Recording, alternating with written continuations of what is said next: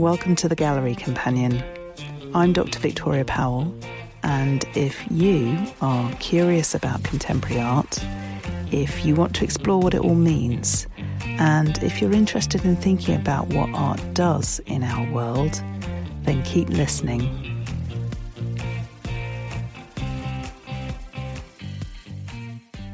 In February 2012, as Vladimir Putin was gearing up to steal the Russian presidential election that year, the performance art group Pussy Riot staged an audacious and provocative work inside the Cathedral of Christ the Saviour in Moscow. Dressed in colourful outfits and balaclavas, several members of the group burst into the church, flash mob style, dancing in front of the altar and singing expletive-filled punk prayers in protest against Putin. 3 women from the group were subsequently arrested and later sentenced to 2 years in prison on the charge of hooliganism motivated by religious hatred. They had, the judge said, plotted to undermine civil order. In a moving interview with the historian Simon Sharma in December last year, one of those young women, the artist and activist Nadia Tolokonnikova, talked about what happened to her during her time in prison. After being transferred to the notorious Gulag IK-14 in the remote region of Mordovia, Tolokonnikova was forced to work in slave labour conditions for 16 hours a day, 7 days a week, sewing police and military uniforms. She described the effect of this kind of punishment on people's sense of self. Within a short time, it had stripped her of her identity and had made her lose any hope. She had no agency. She had no motivation. Her life became meaningless. It's an experience she has not fully recovered from more than 10 years later. Of course, Tolokonnikova's real crime was to express her thoughts publicly about Putin's corruption, mocking him in the process. Our right to political protest is something we take for granted here in the UK. Amusing protest placard expression is like a national sport.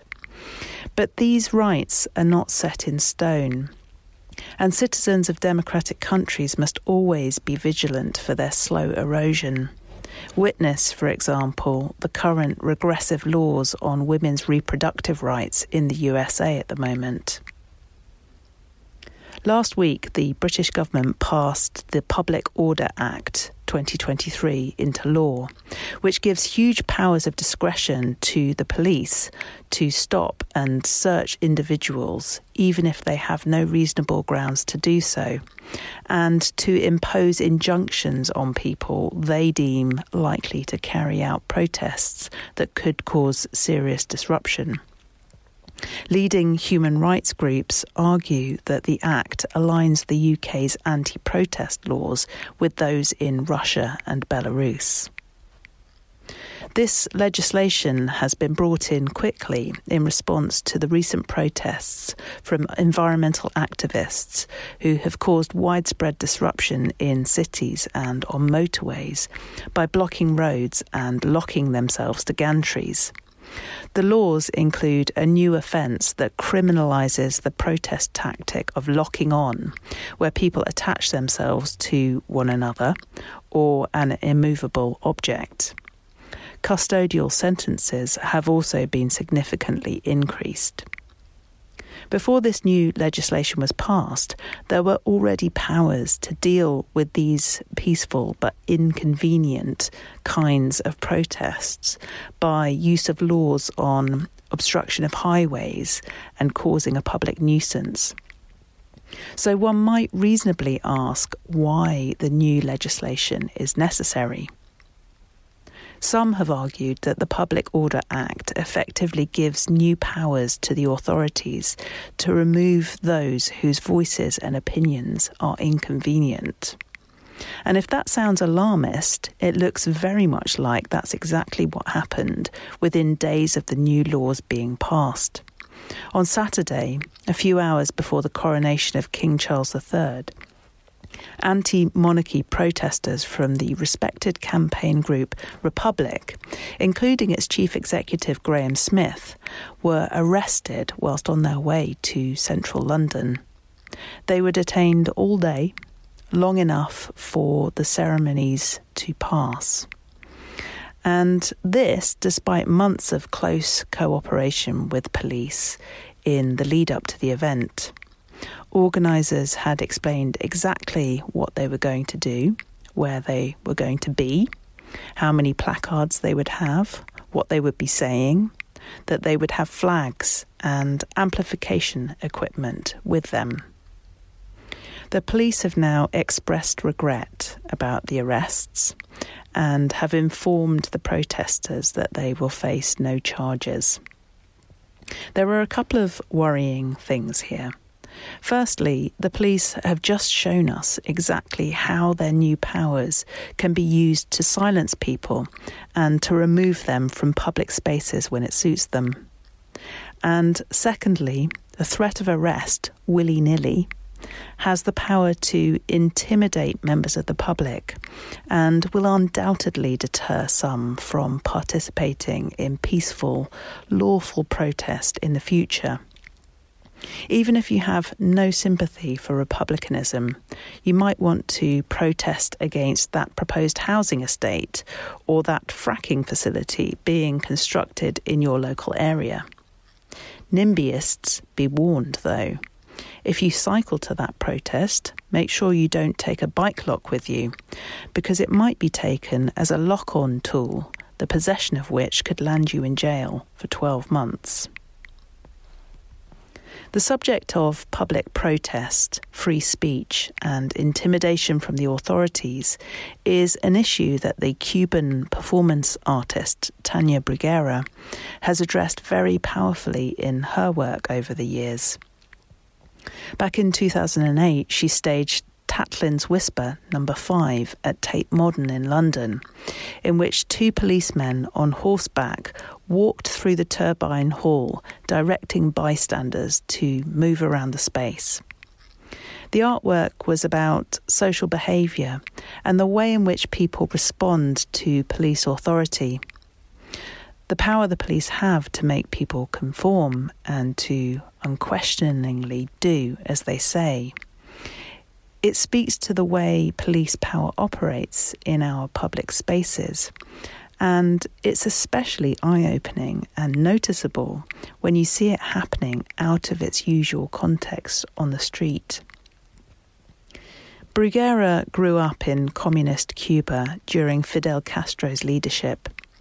She has described the deadening effect of the Cuban system on ideas, on creativity and personal expression, the fictions and lies of the government, and the policing of thought, even within families.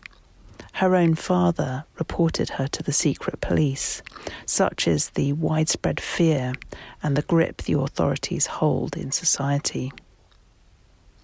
In 2014, Bruguera staged No. 6 in the Tatlin's Whisper series in Havana's Revolutionary Plaza, a work which directly addressed the lack of freedom of speech in Cuba. She provided a platform and a microphone, and then invited members of the audience to take to the stage to speak their minds uncensored for 1 minute, after which time they were escorted away by two actors in military uniforms. The police arrested Bruguera, along with 86 other people who dared to participate that day. Bruguera wants to rouse people from political apathy through her art and to try and engage people in becoming active citizens. That's not easy when most people are too busy trying to figure out how to survive to pay much attention to politics. This is a subject the Chinese artist Ai Weiwei also addresses in his gripping 2020 film Cockroach.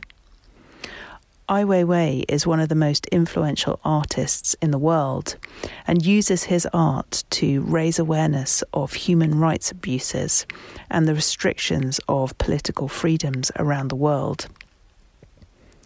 Cockroach documents the large-scale protests in Hong Kong in 2019 as mainland China began its power grab of the region.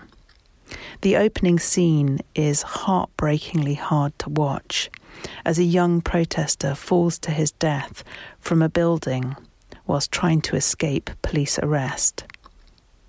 The film doesn't get any easier to watch after that, but it's a lesson in courage, as well as a powerful statement about the value of truth and the dangers of political apathy.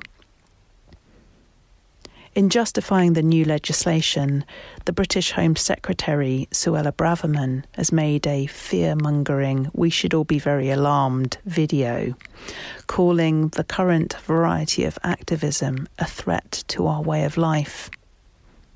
I have to disagree with her on that. Protest has a long and important history in Britain, and I owe most of the fundamental rights I have today to activists who fought for them in the past. That includes one of the most important activist campaigns for democratic rights in British history, the early 20th century battle for female suffrage, in which women employed many of the tactics that Just Stop Oil and other environmental protest groups are using today. Many people question whether art can make change happen.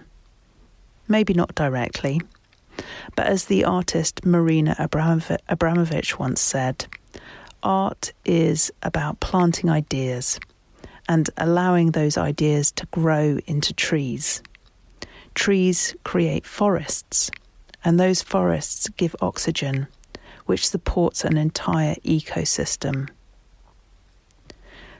Which is why artists, musicians, and writers are so important right now. They can connect with audiences emotionally, and they can persuade us with messages that we feel inside us are true. Over the weekend, as I was listening to one of my Spotify playlists on Shuffle, a tune came on by the Irish singer Sinead O'Connor. It was the beautiful song Black Boys on Mopeds from her 1990 album I Do Not Want What I Haven't Got. She sings these words: "These are dangerous days. To say what you feel is to dig your own grave. Remember what I told you. If they hated me, they will hate you." It was one of those moments when art seems to connect the dots and makes total sense. We need to protect everyone's right to freedom of speech, even if it is inconvenient or might spoil the royal party. Because whose voices will be silenced next? As always, I'd love to know your thoughts on any of the ideas and artworks I've talked about here.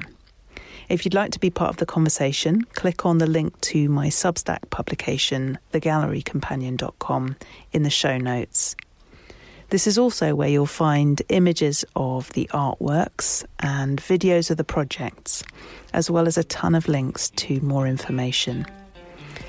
If you're enjoying this podcast, please share it far and wide and give me a rating and a review, as it helps me reach more people.